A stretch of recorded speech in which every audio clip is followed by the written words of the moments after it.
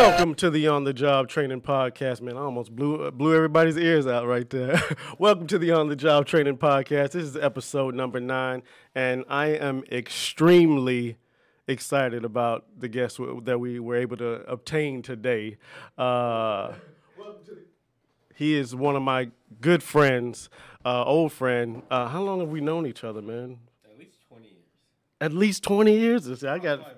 Yeah. I got at least 15 on here, but I'm assuming it'd be like more like 20 years, right? Yeah. Ladies and gentlemen, this is Naoki Yoshida. He's from Shun Japanese Kitchen, and they're located at 2802 South Shepherd in Houston, Texas. First of all, man, congratulations! I saw you you were with the mayor a little while back. What was that about? I apologize for our audio difficulties. Naoki was telling us how he participated on the Bravo TV television show Top Chef, and he was one of the contestants. He met with the mayor and was acknowledged by him, as well as the other contestants in the Houston area. Please hang in there with us. We were experiencing technical difficulties with the volume for the recording. About the first 5-6 minutes, everything is fine after that. Thank you. You spoke about your dad right now. In my family, in particular, amongst the cousins, Mr. Yoshida is a legend to my generation of kids in the family because for my family, we spent a considerable. So my aunts had spent a considerable amount of their life in Japan, but for that second generation of cousins, we didn't have that opportunity. There was only a couple of us who were actually even born there. So your dad in that restaurant was kind of the closest thing that we got to an authentic Japanese experience, the cuisine, and so that was really important to us. We still talk about it to this day. Tell us a little bit about you and his relationship right now, and how much do you lean on him, and you running your own space right now? Well, working there with my dad for over 20 years, it actually, at a time I thought it was very difficult, or I was stressed out about it. But once I stepped out from those elements into my own different world, it was almost like second nature. Exactly. Yeah, that was your training. And I became a lot more humbled that I understood what it meant to put all that time and effort in. It all came together just one day. I get it now. Exactly. Yeah. Because I remember, if I recall, you spent a lot of your time working at the restaurant when you were not in school. You were in college studying, and you would come you spent a lot of time in Japan. You would go back there. Definitely growing up all my life, I would go there every few months during the summertime when there's no school. As I grew up, probably in my 18-year-old, that's when I started spending time where I started working at different restaurants.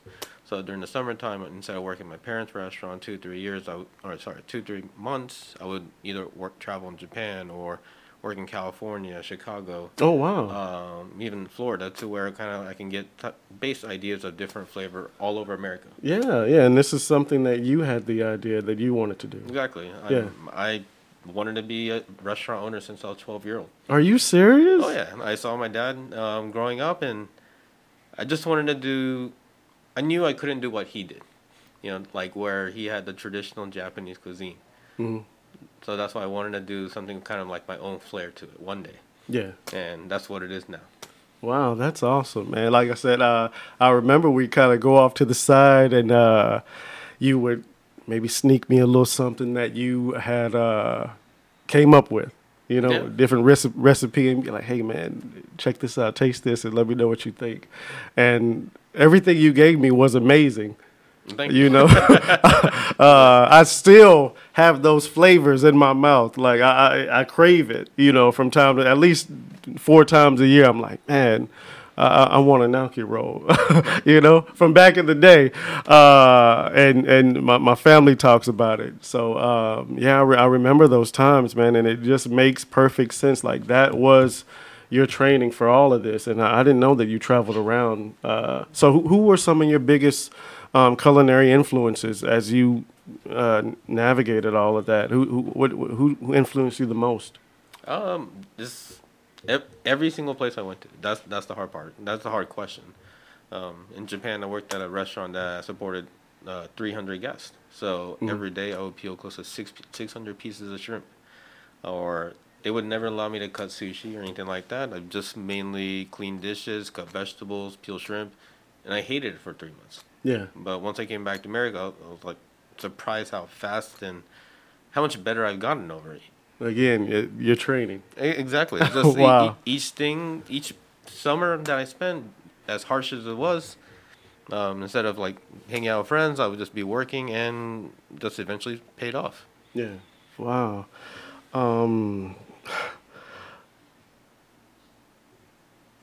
Things that talk to me about. Well, you had those experiences at other restaurants. Talk to me about some of the things that regular people wouldn't know in regards to being a sushi chef. Like, how difficult is it? Like you said, they wouldn't even let you do certain things, although you had the experience in other places. How difficult is it to master that technique of becoming an artisan in that area? That's a very difficult question. I mean, in Japan, you're not allowed to touch fish after at least minimum 3 to 5 years of training.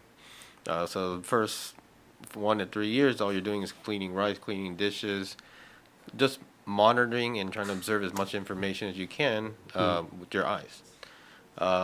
In America, you can have a few months of training and they can call you a chef. So the standards of different countries are very different.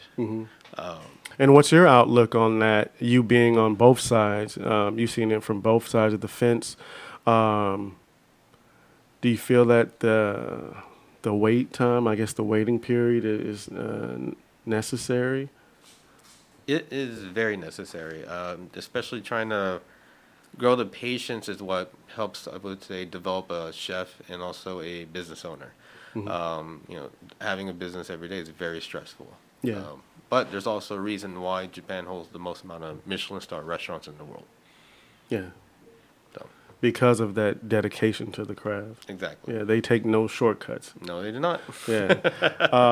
Talk to me about the name of your restaurant and the meaning behind that. So Shun in Japanese means peak of season. So Japan is all about seasonal food. There's nothing that is served on the menu every day, same thing. So that's something I wanted to bring to Houston. One of the first Japanese second generation seasonal restaurants. So every month we would actually change close to about 40 to 60% of the menu to bring in new seasonal product, protein, vegetables, local ingredients, or even collaboration with different chefs. Oh, wow. How does that work when you collab with another chef? That's where it gets fun because every chef has something new to learn. So I will learn different techniques or different ways to cook or even cut vegetables or things like that from different chefs. Yeah. And it would work vice versa. So there's always room to grow, and that's why I also like working with a lot of the local chefs in Houston. Yeah. So what is this? You learn the technique and you apply it in your restaurant? Oh, yeah. Oh, okay. And vice versa. They'll learn something from you and apply it in theirs. Exactly. Oh, wow. So you kind of notate this on the menu? Like. Oh, yeah. I mean, definitely, I have, I would say, 4 books of different recipes.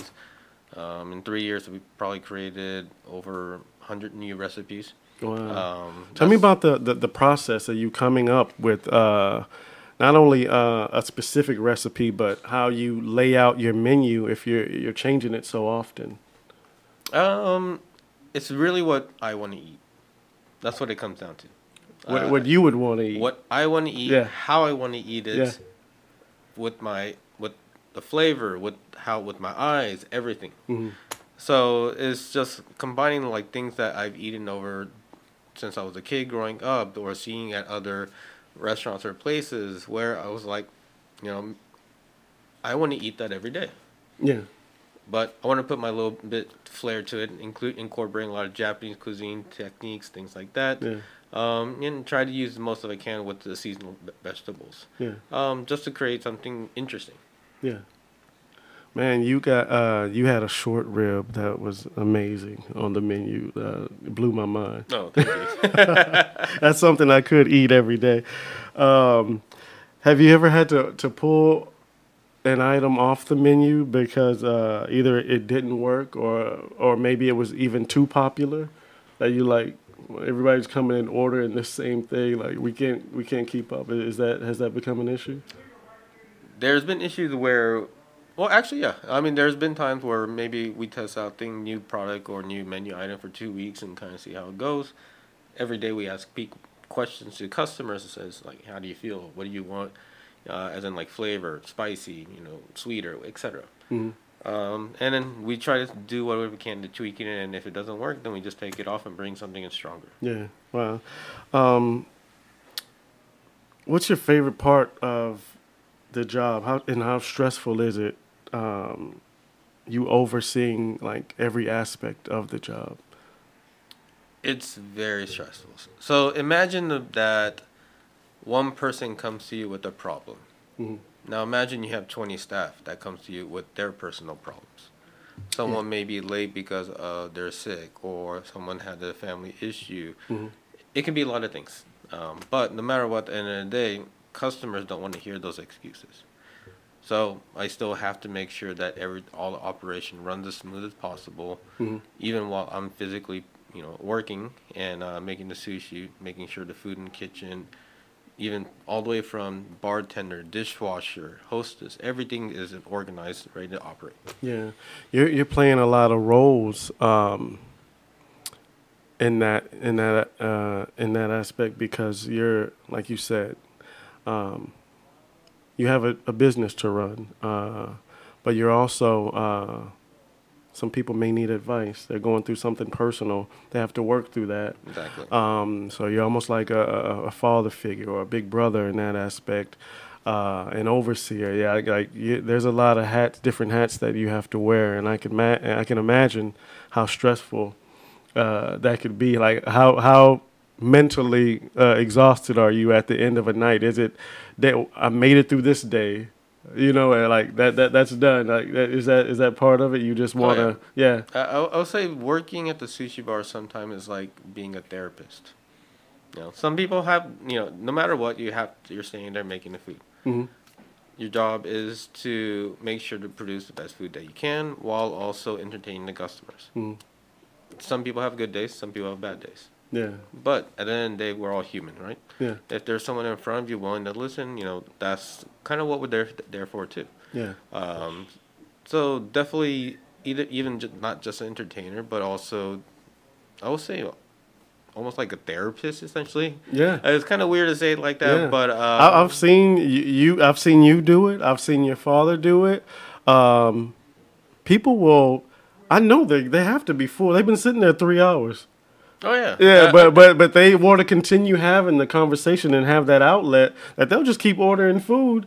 They'll pay for you something to drink, or they'll pay for you something to eat. Like, hey, just talk to me for this, for a few more minutes. Yeah. A lot of people are fighting for your time. But I would say definitely a lot of also friendships are built also being at the sushi bar. Yeah.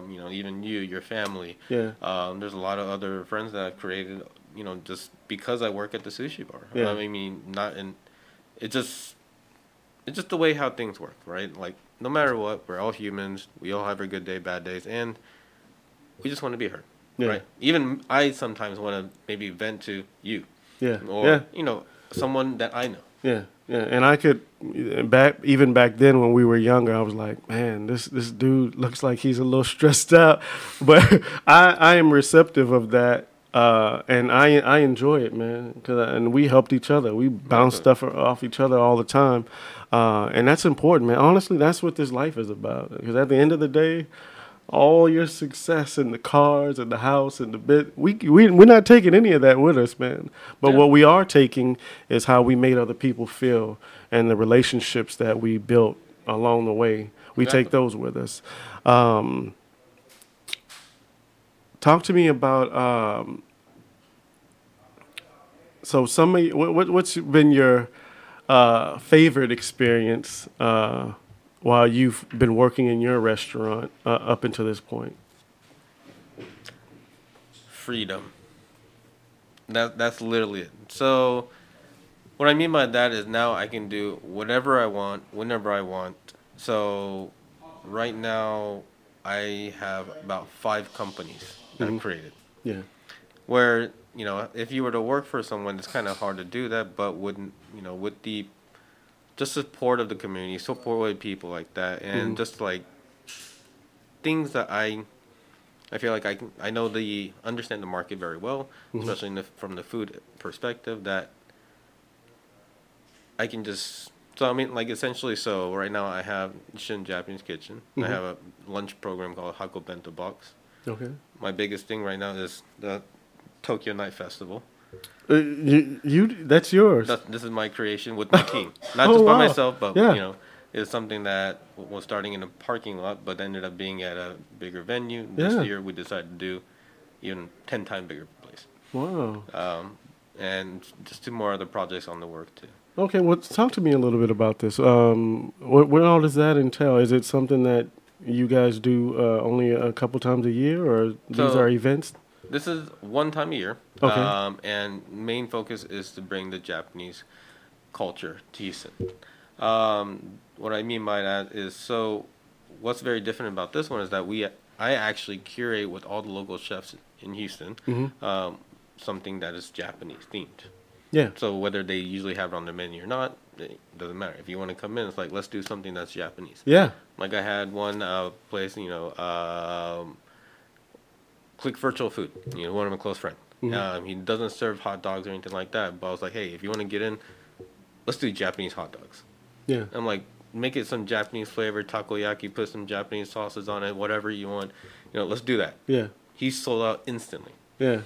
So it's just things like that. We make it fun where that's very different. Getting people who were not necessarily a part of Japanese culture integrated with the Japanese culture. Yeah. So it's like, if you want to be in, let's do something Japanese, right? Instead of you just showing up with your vendor or with your booth and then just serving what you usually do. Yeah. Right? Let's become part of the festival. Yeah. Yeah. That's easy for one day. Oh, yeah. And you'd be surprised. No, I mean for anybody who's coming in. Oh. Yeah, you can do that for one day. You can switch it up and get a new customer base. Honestly, yeah, wow. That's huge, man. That's exciting. I got to come through. When's the next one? The next one, November 11, we are expecting close to about 50,000 people. 50,000? Oh, yeah. It's a 3-acre lot. Hey, you're amazing, man. No, thank you. Yeah, but that's what you talk about as far as that freedom aspect. These are things that you want to do. Exactly. It's either go big or go home, right? Yeah. I'm going to start calling you the Japanese Joe Rogan, man. Nah. I ask, there's been 4 of my guests who actually work at the post office with their spouse. And one who owns a juice bar with her spouse. Talk to me about working with your wife. I want you to be real, man. No. The first year was definitely rough. Yeah. It took time for both of us to understand each other's goal in the business, to kind of see the same thing with each other's eyes. All right. Tell me about some of where that became an issue and how you guys worked through that. There was definitely a lot of argument every day, but my wife is amazing. So she was willing to definitely stick up with a lot of my, problems, issues, stress related to the restaurants, willing to understand and willing to also adapt. So that's what saved, I would say, even our relationship. That we both were learning new things to adapt for the restaurant, for the business, essentially. Yeah. It's like having a new kid, essentially. Yeah. Wow. And people's parenting skills are maybe different, but for the on behalf of the child, you need to come together. Exactly. And that was the same thing that you guys did. Exactly. Man, that's awesome, man. Who's more patient in that regard? Oh, my wife. Yeah, Definitely my wife. and honestly, the women are always a little bit more understanding when it comes to that. Oh, yes. Yeah. Here, let's get into some stuff that people wouldn't necessarily know about. I guess being a restaurateur, one of the questions that I have always been curious about is the fish auctions. Do you participate in those, and why in the hell is tuna so expensive? Okay. So, especially in Houston, no one does the fish auctions. There's no such thing. Everything is so in other places, especially that have large ports like New York, California, or even Florida. Mm-hmm. Those are places that do usually have the possibilities. So what you usually see in the movie, especially for Houston, that doesn't really occur. Now, usually all the fish placements are usually placed either over the phone or through the salesperson or made online. And are they going through that process for you on the other end? Yeah. So like most of my fish right now, I order through online, and I order through Japan and comes to Houston in 3 days. Wow. But because Japan is so strict about food and fish inspections, that's something I can always trust. Yeah. That the quality will always be there. Most definitely. Wow. And why is the fish so expensive? Right now, especially, is import costs, the logistics of import. Okay. Because I've read stories that these fish go for upwards $3 million bucks. Oh, the tunas, yes. So those are because you're paying for the age. So a tuna that is 5 years old, 20 years old, the more older they are, the bigger they are. Okay. Right, but at the same time, you're paying for the life that you're taking away from it. So essentially, that's the way that the sushi industry is valued. That everything in the Japanese cuisine has a life. Everything has a value. Mm-hmm. So it's like, if someone's putting the time and effort in, then that's something that it should be properly compensated. Wow. Like you see bonsai trees going for millions of dollars that are maybe 50 years old, even 100 years old. Oh, wow. Okay. You're teaching me something new, man. Yeah. Wow. Here, let's talk about something that is probably going to be stupid to you, but talk to me about the puffer fish. Is that fact or fiction? Half and half. So you can go to Japan. They have actually farm-raised puffer fish that are actually controlled. They control the poison levels. I mean, it's so you can even go to a convenience store in Japan and get actual puffer fish and eat it raw and be okay. Oh wow! Because they've been bred to kind of eliminate that. Exactly. Yeah. But there are ones that are wild caught that are poisonous. Real professional, I would say, restaurateurs that actually do it. You actually have to have a license. Okay. Have you performed this before? No. So it takes about anywhere from 7 to 10 years to get that permit. So tell me about the process. Have you eaten it? Yes, I have. Okay, tell me about why this is so dangerous. The process of you becoming certified to do this, and just your experience with eating it and what it tastes like. So for me, eating it, I ate it. It was very good. Is it something I would pay a lot of money for? No. Okay. It's good. It's like, hey, I ate a puffer fish. I'm still alive. Mm-hmm. Now the reason why it's so challenging is because you're becoming a doctor. You're getting a license to permit essentially to possibly kill somebody. Yeah. So you have to invest that time to be properly trained to make sure that you're properly doing the process to where essentially you don't take someone else's life. Yeah, most definitely. There are very high-end restaurants. They actually purposely put poison in some of the sauces so you can actually get a natural immunity. Not immunity, but actually euphoria while you're eating. So you're maybe close to death in a way. Bit. Yeah. I haven't personally had that. I'm not ballsy to do that, but I've heard many stories about that. And what's the price on something like that? That an experience that if you want to eat that, is it? Typically anywhere from $300 to $500. Wow. And they don't do this here in the U.S., do they? No. Okay. I mean, Japan for sure. I don't know how many other countries outside of Japan, but United States, not that I know of. Yeah. Wow. What are some of the things that you like to do outside of the restaurant, just to unwind or relax, like on a day off, man? Like get away from the job. What are some of the things that Naoki likes to do? Man, that's tough.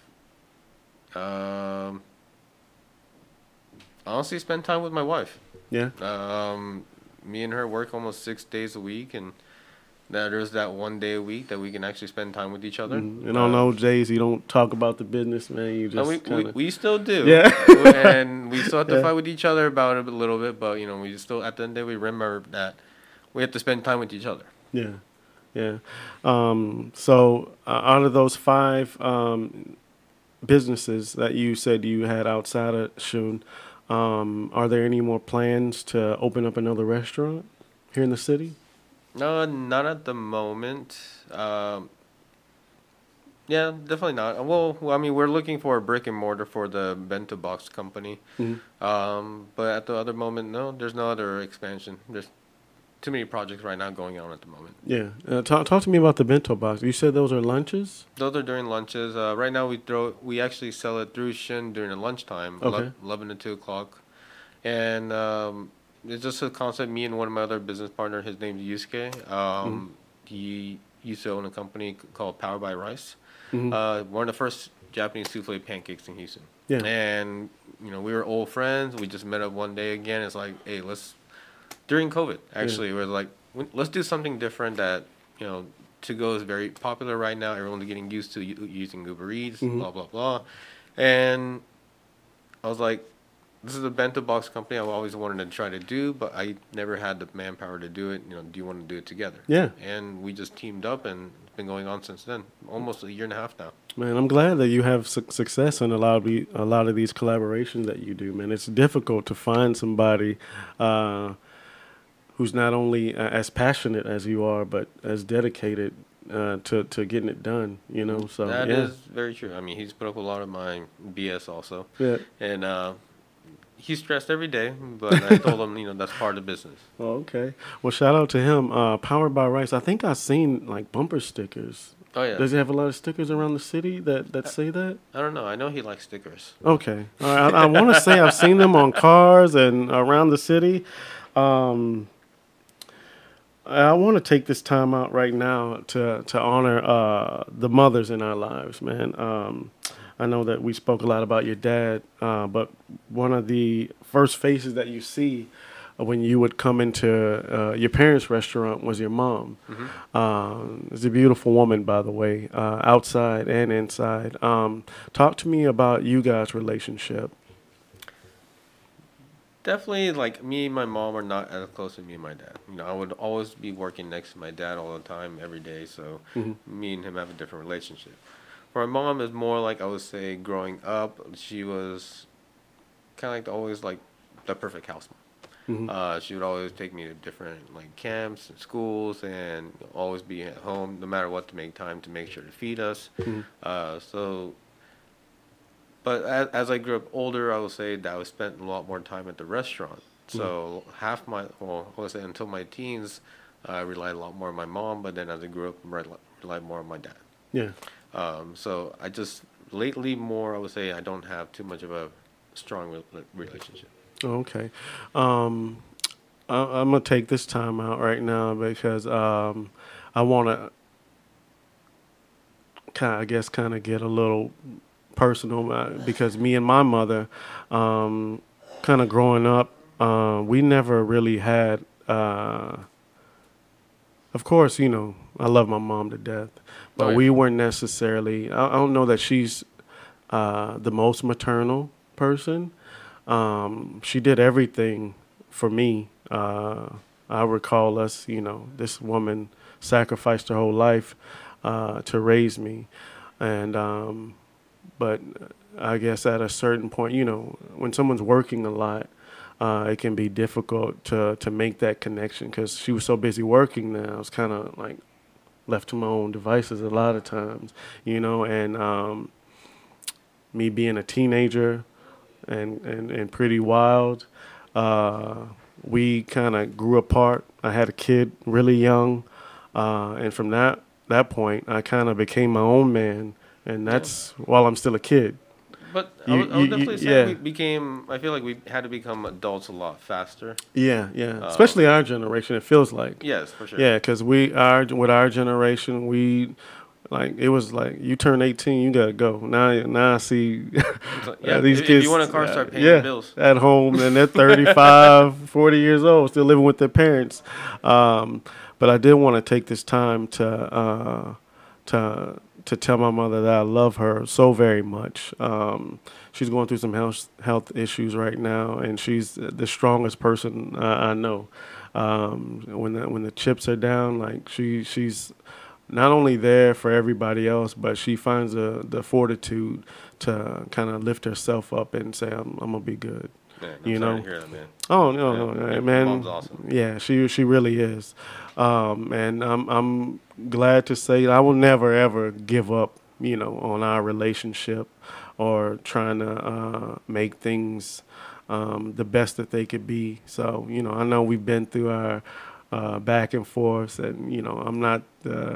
I wasn't. I've changed a lot. I've grown a lot, and so I just want to take this time out to honor her.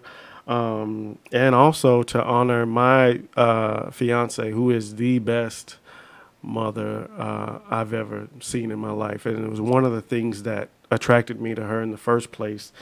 She's the type of person, like, if you live under her roof, like, you are her priority. She gives her life to that. And she's helping me out with my daughter now. She raised her sister since she was 12. Wow. So happy Mother's Day to those people, and Mother's Day to your mother as well. No, same here. Are you a father now? No, not yet. I mean, I'm still babysitting 20 kids at the restaurant. 20. So any plans for that in the future? Definitely, me and my wife want kids. Yeah, wow. We're looking for the perfect time, even though we know there's no such thing. Yeah, man.